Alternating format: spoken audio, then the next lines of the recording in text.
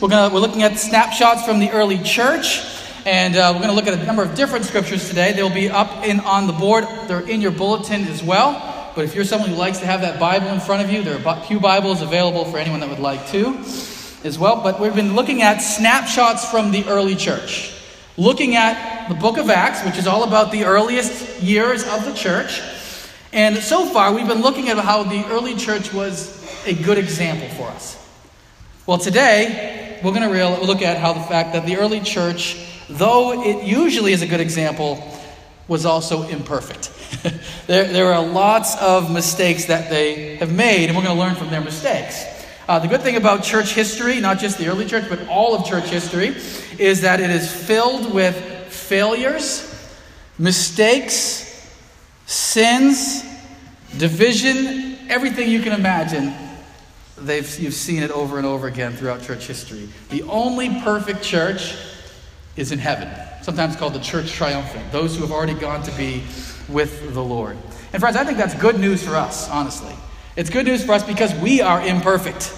We are sinful as well. You ever heard this before? If you never, it's kind of funny. If you ever find a perfect church, don't join it, because it's the day that you join it, it will now be an imperfect church, right? You're going to add your sin to a perfect church. But there is no such thing as a perfect church.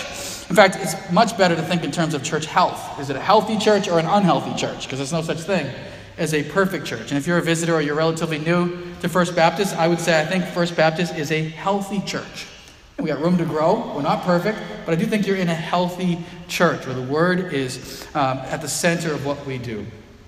But friends, we certainly could, like the early church, we could look at our blooper reel at First Baptist. We could look back over 250 years of major mistakes that have been made, ugly sins that have been committed, divisions and foolish stuff that's been said, and even just funny, goofy stuff, like a squirrel running around the sanctuary before we join you. So we get to add to it today. The first time I've ever seen that happen here. But I think this is good. I think this is good because, one, we learn that God is a gracious God who puts up with us and is patient with us. And we learn from the mistakes of the past as we move forward. So look with me. We're going to look at first at Acts chapter 5, verses 1 through 11. As I said, there's an outline in your bulletin as well as a scripture there. We're going to look at how sometimes Christians act badly. Is the first section, 5, 1 through 11. Sometimes Christians part ways. And sometimes Christians speak poorly. So we're going to look at how they act badly. Chapter 5, verses 1 through 11. We read this: "But a man named Ananias," common name, we've come across other Ananiases in Acts, this is a new one, "with his wife Sapphira sold a piece of property. And with his wife's knowledge, he kept back for himself some of the proceeds and brought only part of it and laid it at the apostles' feet. And Peter said, 'Ananias, why has Satan filled your heart to lie to the Holy Spirit and to keep back for yourself part of the proceeds of the land? Well, it remained unsold. Did it not remain your own? And after it was sold, was it not at your disposal? Why is it that you have contrived this deed in your heart? You have not lied to man, but to God.' When Ananias heard these words, he fell down and breathed his last. And great fear came upon all who heard of it. The young man arose and wrapped him up and carried him out and buried him. After an interval of about 3 hours, his wife came in, not knowing what had happened. And Peter said to her, 'Tell me whether you sold the land for so much.' And she said, 'Yes, for so much.' But Peter said to her, 'How is it that you have agreed together to test the Spirit of the Lord? Behold, the feet of those who have buried your husband are at the door, and they will carry you out.' Immediately she fell down at his feet and breathed her last. When the young men came in, they found her dead, and they carried her out and buried her beside her husband. And great fear came upon the whole church and upon all who heard of these things." So let's look a little more carefully at this section, this narrative of what happened here in the early church.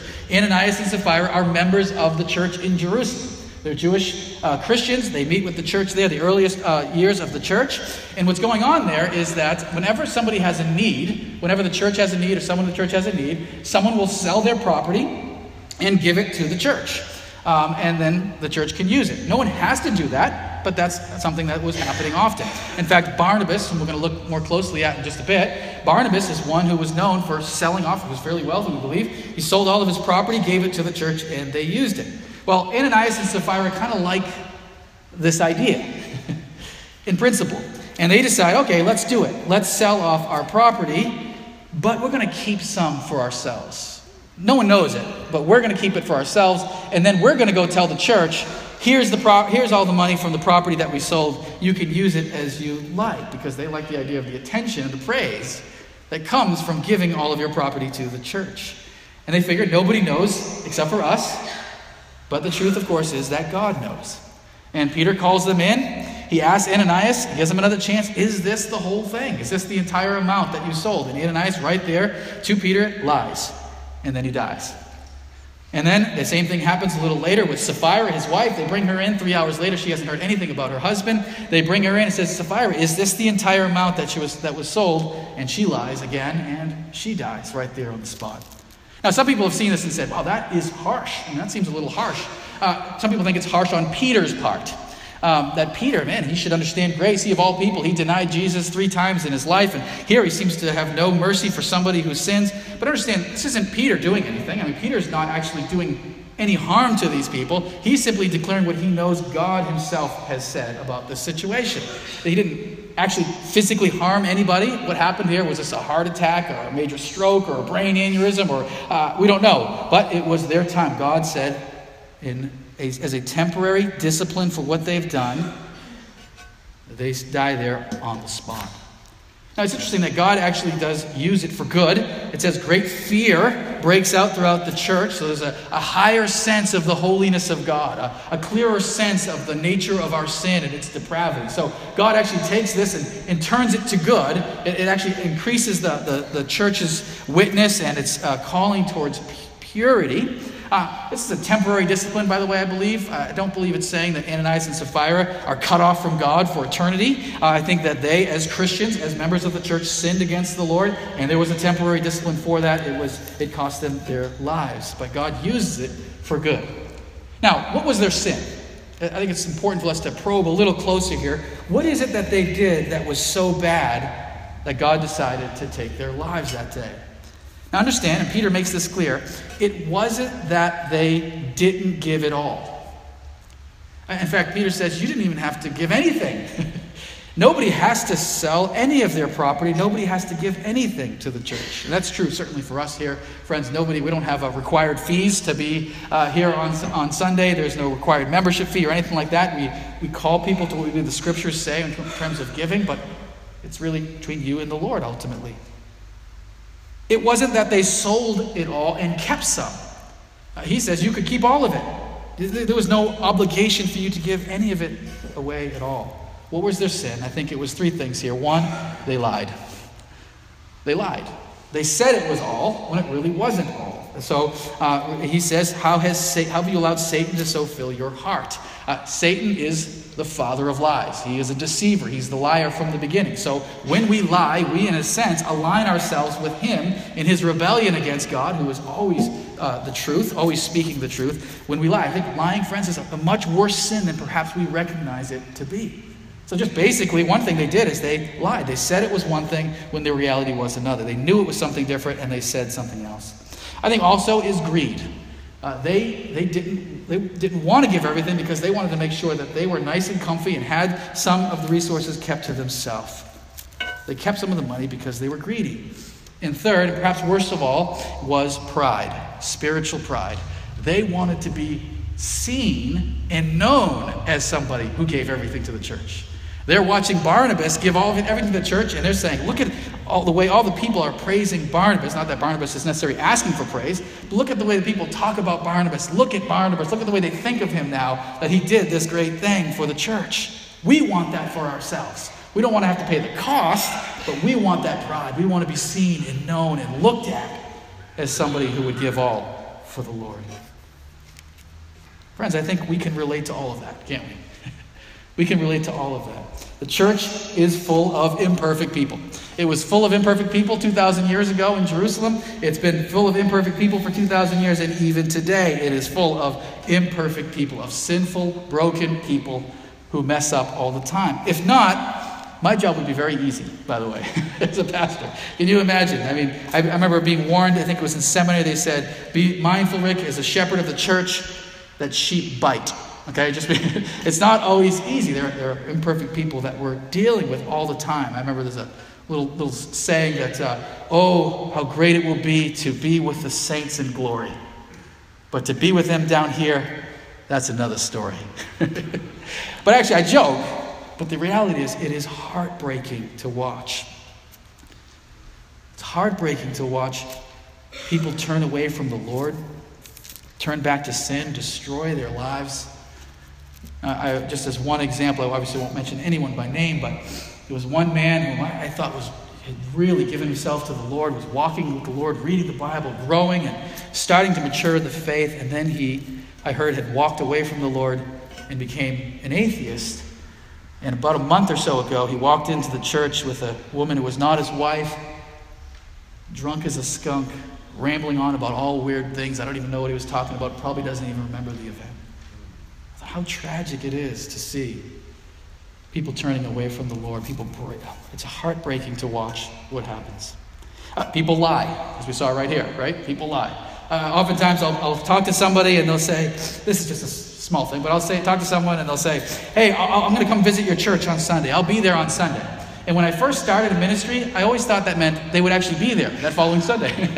The truth of the matter is less than half, probably like literally a quarter of the time, if somebody says, I'm going to come visit your church and I'll be there Sunday, they'll actually be there on Sunday. It almost never happens. That was an eye-opening thing for me. I think when it comes to giving, I think we see an issue too. Again, nobody has to give, but we do ask our members to give 10%. By the way, I don't know how much people give as a pastor. I'm not interested in knowing that number. We do have some people who have to know that number. But this is from Market Watch. Less than 10% of Christian church-going Americans give 10%. Less than 10% give 10% or more of their income. Those who do tithe tend to be in a better financial shape than those who don't. Nearly 1 in 3 tithers are debt-free versus 13% of non-tithers. But friends, very few people actually do what the scriptures call us to do in terms of giving. So that's an issue too. And then the issues of pride. You see that all the time. People want to be, not just do well, they want to be recognized as someone who does well. I'm a Celtics fan. I've been a Celtics fan my whole life. So the saying is, you go to a Celtics game to see what goes on in the court. You go to a Lakers game to be seen as somebody who goes to a game. That's kind of the difference, right? So when it comes to church, are you someone who goes there to see God? Or are you someone who wants to be seen as a churchgoer? This issue of pride is still there. And I would just say, let's learn. Let's learn from Ananias and Sapphira. Let's learn from their mistakes. Let's first of all be honest. Be honest. God knows your heart. God, you can fool everybody, but as we see right here, but the Holy Spirit. And the truth of it is, I think you can only fool everybody for so long. After a while, people begin to sense it. Is this an honest, trustworthy person? Or not? Be honest. Be generous. Be generous. Not as a show, as we read right here, but truly and really. And how is your giving? How is your giving? I'll never know.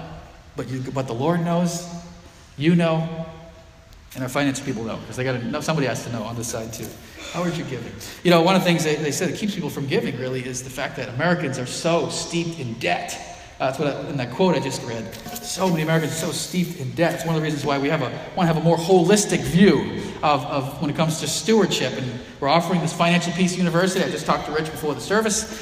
Rich and Pam, we're going to be teaching it again. We taught it last year. It's excellent. Hopefully, again, this coming September on Tuesday nights, we'll do it again. Get the whole of your stewardship under control, which enables you to give more generously to the work of the Lord.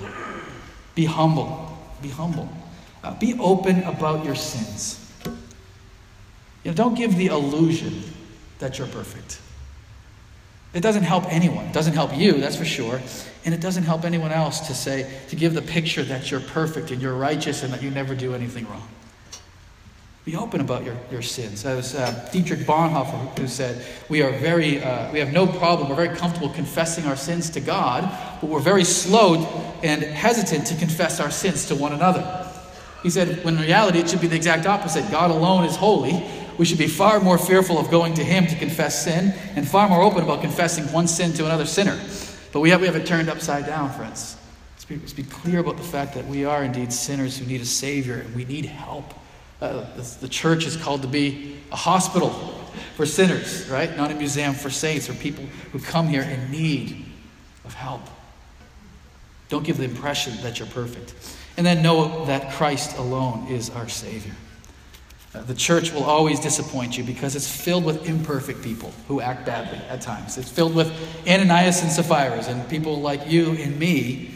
And it will at times disappoint you if your hope is in the people of the church rather than in the Lord of the church.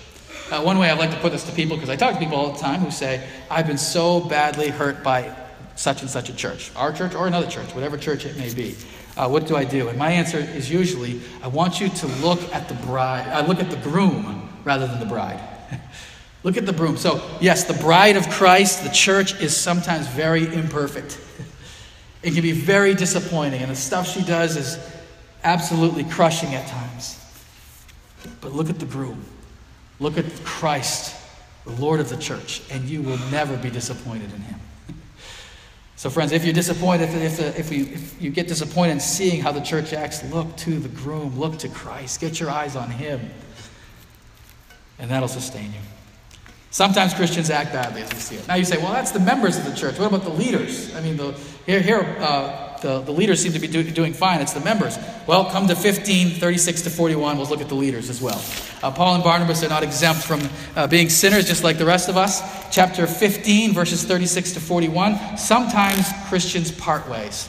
Sometimes Christians part ways. And, the Apostle Paul, we've been looking at a lot of him, and he's a great example in so many ways. But like any of us, he's not a perfect person. Neither is Barnabas.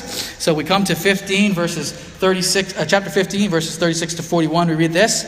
After some days, Paul said to Barnabas, they're on the mission field, let us return and visit the brothers in every city, that we proclaimed the word of the Lord, and see how they are. Now Barnabas wanted to take with them John, called Mark, but Paul thought best not to take with them one who had withdrawn from them in Pamphylia and had not gone with them to the work. And there arose a sharp disagreement, so that they separated from each other. Barnabas took Mark with him and sailed away to Cyprus, but Paul chose Silas and departed, having been commended by the brothers to the grace of the Lord. And he went through Syria and Cilicia, strengthening the churches. So what happens here, friends? If we look closely at Barnabas and Paul, they have to part ways. Paul comes up with this great plan. Let's go back and revisit all these churches that we planted. Let's go look at let's check in on them, how to try to strengthen them, spend some time with them. Great plan to do it. Barnabas agrees, and they make a great team. Paul and Barnabas have been together. They've been working side by side. They make a great team together. But Barnabas says, yep, this is a great idea. I'm going to take Mark, who happens to be also his cousin. Mark is a young man. He is the gospel writer. Matthew, Mark, Luke, John. That's the same Mark. He's the one who wrote the Gospel of Mark. He's the one who probably knew Peter very closely and got most of the information on that. He actually appears briefly in the Gospel of Mark. He's one who runs away in the Garden of Gethsemane naked. They grab his robe. He takes his robe off and he just takes off naked into the woods. That's his only piece he gets in the whole Gospel there. But he doesn't have a great track record. So not only did he run away there in the Gospel, but during a previous mission trip with Paul and Barnabas, he had enough. He got homesick or couldn't take it anymore, couldn't take the food, I don't know, whatever it is. He decides to take off previously. And Paul here says, I don't want to bring him along again. It's too much of a liability. It's too much of a risk. He's not ready for it. It leads to to a sharp disagreement, it says, between Paul and Barnabas. So they're having words with one another about this. In fact, they can't even come to a conclusion, a peaceful conclusion, and they say, let's just go our separate ways. That's so sad, isn't it? I mean, they were a great team together. And they say, we can't even make this work at all. So Barnabas takes Mark, and Paul takes Silas. And in the end, just like we saw earlier, God uses it for good. Because now you have two mission teams out there doing the work of the Lord rather than just one. And ultimately, that's good for the kingdom. But friends, even today, it's sad to see divisions. It's sad to see Christians have to part ways from one another. Now, who's at fault here? It doesn't tell us, notice that. Luke doesn't tell us who's at fault. Was Paul being too rigid Was he not being flexible enough? Was he not being gracious and compassionate enough and saying, let's give Mark a second chance? God always gives us a second chance. Maybe Barnabas was being too trusting, too naive. Barnabas is the one who took in Paul when he was just recently converted from being a terrorist, basically. Who's at fault? It doesn't tell you who's at fault, ultimately. It just tells you that they had to part ways. We do know this, that Paul and Mark make up. Paul and Barnabas, we don't know. We never hear anything about it. But Paul and Mark make up. The Apostle Paul writes in 2 Timothy, Luke alone is with me. Get Mark and bring him with you, for he's very useful to me in ministry. And again, Colossians 4, Aristarchus, my fellow prisoner, greets you. And Mark, the cousin of Barnabas, concerning whom you have received instructions, if he comes to you, welcome him. So there's certainly them two have sort of made up by the end of Paul's life there at 2 Timothy in particular. But Paul and Barnabas were not told what happens going forward with them. Friends, this is also a picture of what's happened throughout church history for 2,000 years. The church often divides. It can't stay together, or believes it can't stay together. That's why we have something called denominations, right? And we have different titles for different groups of Christianity. Here are some, all right? And these are all real denominations, by the way. I'm not making any of these up.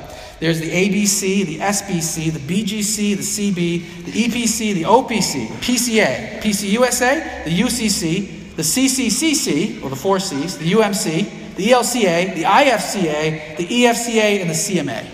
And I'm not even getting started. There are so many more denominations even than that. And some of the names of some of these denominations are interesting. Primitive Baptist. I don't know. What's a primitive Baptist? I don't know. Or particular Baptist and that type of stuff. And general Baptist. But the church over its history has seen this very thing where we say we can't stay together, we divide. How sad it is. And friends, yes, even our own church, First Baptist Haverhill, has had a long history of church fights, a long history of church splits, and a long history of internal conflict. I remember as a teenager, I grew up in this church as a teenager. There was a big issue over the music, and a group of folks, I don't know who's at fault, I didn't have that perspective, but one group eventually took some members and moved and started another church in town. That kind of thing happens again and again. In our recent past, we've had issues. In the last 5 years, we've had issues over staff or over a church merger, over music. And sometimes people say it's easier just to leave. I've spoken to many people who have left. Some of them, I think, had some good reasons why they decided. But many of them were based on non-essentials, unimportant things. I think that's the case. We divide as Christians. It's a sad part of our church history. But as we saw here, God can use it for good. There's an old saying, in essentials, unity. In doubtful matters, or non-essentials, liberty, freedom. In all things, charity or love. I think that's a good guide. Let's learn from Paul and Barnabas. Let's learn from Barnabas. What do we learn from them? Seek unity in the gospel. Let that be what holds us together. Not side differences, but let's hold together in the gospel. Let's grieve over division, which is a hurtful thing when it comes to our witness for Jesus. Let's put aside non-essential issues and don't make that what is the center and what breaks us apart, and stay together. Let's seek unity with other churches. As I said, church history is filled with a lot of division. Let's work against that. Let's seek unity with various churches, even if churches that we disagree with, as long as we hold to the same gospel together. I just went to a board meeting for the Baptist Churches of New England, which I'm part of, and just exciting to see what God is doing here in New England. And we're excited to see what he's doing in our denomination, but not just our denomination, what he's doing in this whole area. And we want to encourage and help other churches and other ministries and organizations that aren't the same as us, as long as we agree on the gospel. Such good things happening. I think that's the move of the church, away from all the division into denominations and coming together instead on the essentials. And friends, let's learn from our mistakes. Learn from our mistakes and keep going forward. Not grow bitter about things that have happened, but look to God who brings good out of it. Like Paul and Barnabas here. Yes, it's sad to see them have to part ways, but what does God do? He creates 2 mission teams out of the one, and they go forward and bring the gospel to new places going forward. Sometimes Christians part ways. Let's learn from their mistakes, and let's learn from the grace of God in the midst of that. And then thirdly, sometimes Christians speak poorly. Sometimes they speak poorly. Chapter 23, 1-5. Chapter 23, 1-5. I don't mean to be picking on Paul, but this is, again, Paul at the center of it. Like I said, Paul overall is a great example to us of the Christian faith. But again, like all of us, he's a sinner. Chapter 23, verses 1-5, we read this. Paul is standing before the Sanhedrin. He's been arrested for his faith as a Christian. And looking intently at the council, Paul said, "Brothers, I have lived my life before God in all good conscience up to this day." And the high priest, Ananias, commanded those who stood by him to strike him on the mouth. Then Paul said to him, "God is going to strike you, you whitewashed wall." Sort of loses it. "Are you sitting to judge me according to the law, and yet contrary to the law, you order me to be struck?" Those who stood by said, "Would you revile God's high priest?" And Paul said, "I did not know, brothers, that he was the high priest, for it is written, you shall not speak evil of a ruler of your people." Now, Paul has been arrested. He's been falsely accused, like Jesus. He's on trial. He has to meet before the Sanhedrin. The Sanhedrin would be the political leadership in Israel there. And he gives a defense. The high priest doesn't like his defense for whatever reason. Maybe because the high priest thinks he's guilty of blasphemy and following this new Christian faith. And so he didn't like Paul taking that opportunity to try to defend himself and say he's done nothing wrong. So he orders him to be struck. And Paul snaps at him. "God's going to strike you, you whitewashed wall." And probably they're wearing these white robes. And so he's saying, you look like a wall, all white on the outside, all clean on the outside, but on the inside, again, full of hypocrisy and so forth. It surprises everybody around them. And Paul gives a sort of apology by saying, "I shouldn't have spoken poorly against a ruler of the people," because the high priest was not just a religious ruler, he was also the political leader there as well. What did Paul do wrong? Again, just like with Ananias and Sapphira, let's take a minute and look at what he did wrong. First, understand that what people are doing to him in this situation is far worse than anything he's done. All right, so again, he's been falsely accused, he's been put on trial, he's been beaten. And now he has somebody strike him in the face, which was not a legal thing to do, right? So all that's been happening to him is far worse than anything he's doing.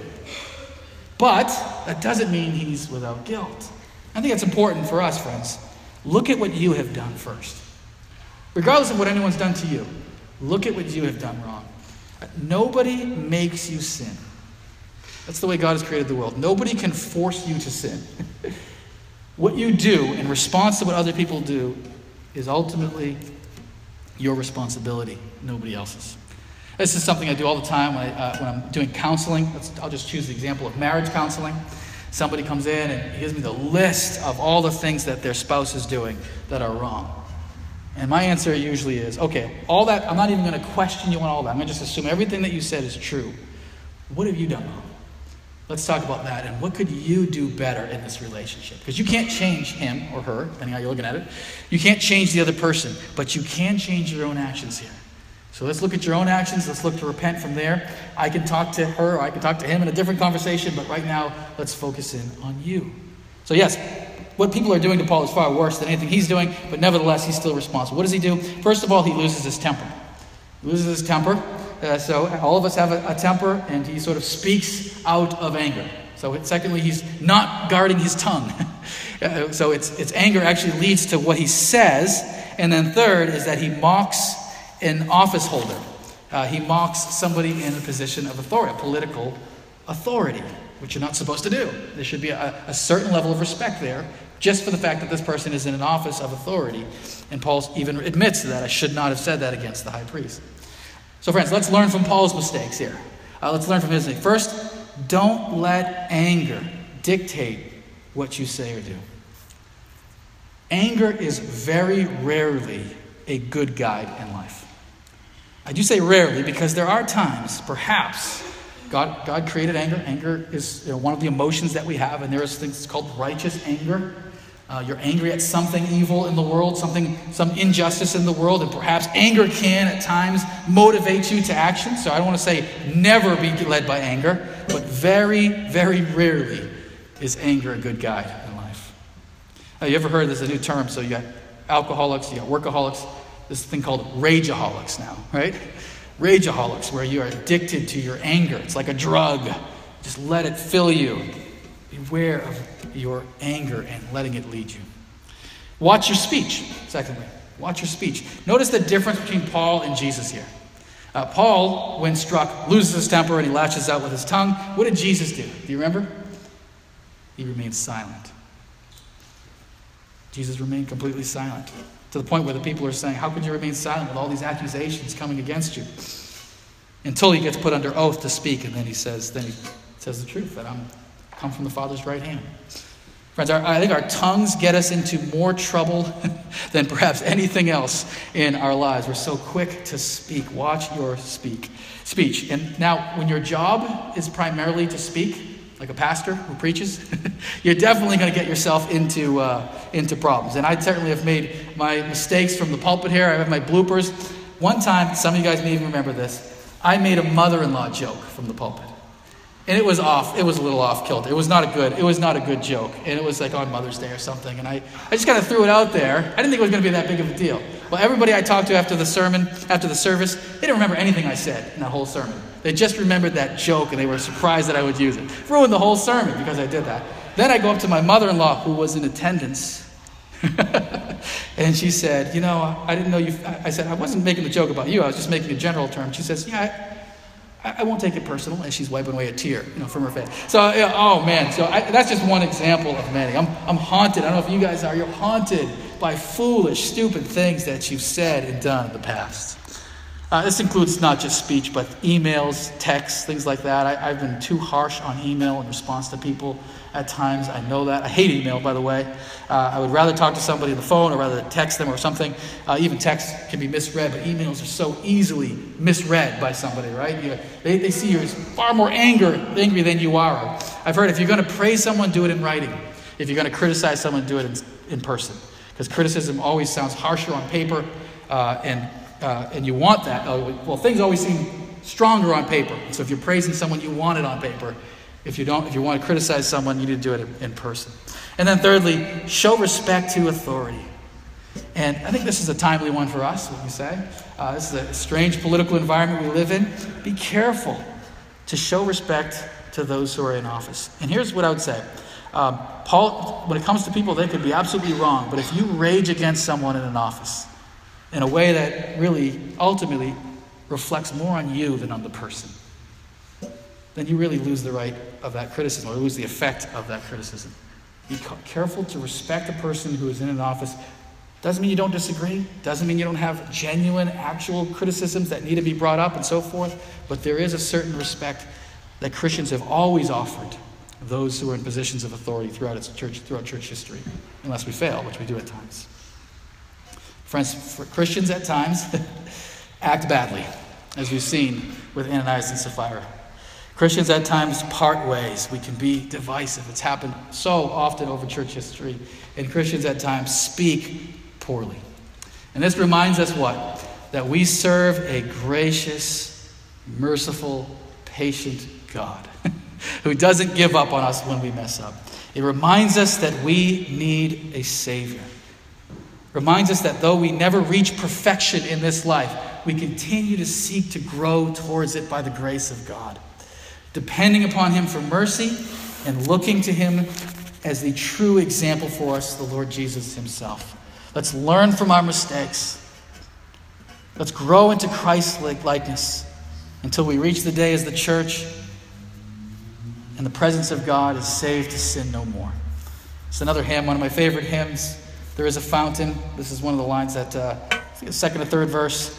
Dear dying Lamb, thy precious blood shall never lose its power, till all the ransomed church of God be saved to sin no more. Till all the ransomed church of God be saved to sin no more.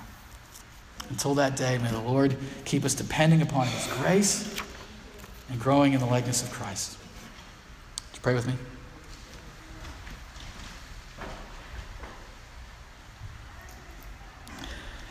Our gracious Father, thank you for your word. Thank you for its honesty, clarity, genuineness, and truth, Lord.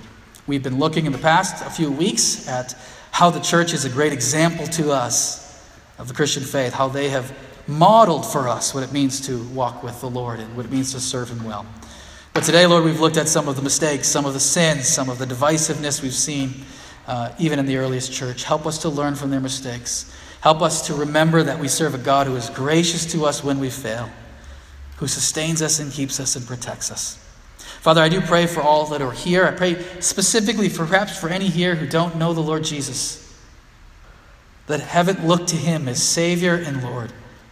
Help them to recognize, Lord, that we are all sinners. Again, this is a hospital for sinners, not a museum for saints. But that the great physician, the Lord Jesus, has come to redeem us from our brokenness, to restore us into relationship with himself, and to grant us the inheritance of eternal life. I pray, Father, for any here who don't know you, that they would come into a relationship with you, our King and our Creator, even this day. For those here who do know you, Lord, who have walked with you, perhaps many for many decades, help us to continue to grow, recognizing that we have not reached perfection. To continue to seek to be healthier and healthier, modeling Christ, until that day, Lord, when the full church is ransomed to sin no more. Lord, thank you, Lord. It's a hot day, Lord. Thanks for this church that has gathered together to worship and to be together as your people. We love you and thank you in Jesus' name. And all God's people said, amen. Stay together and sing one more hymn.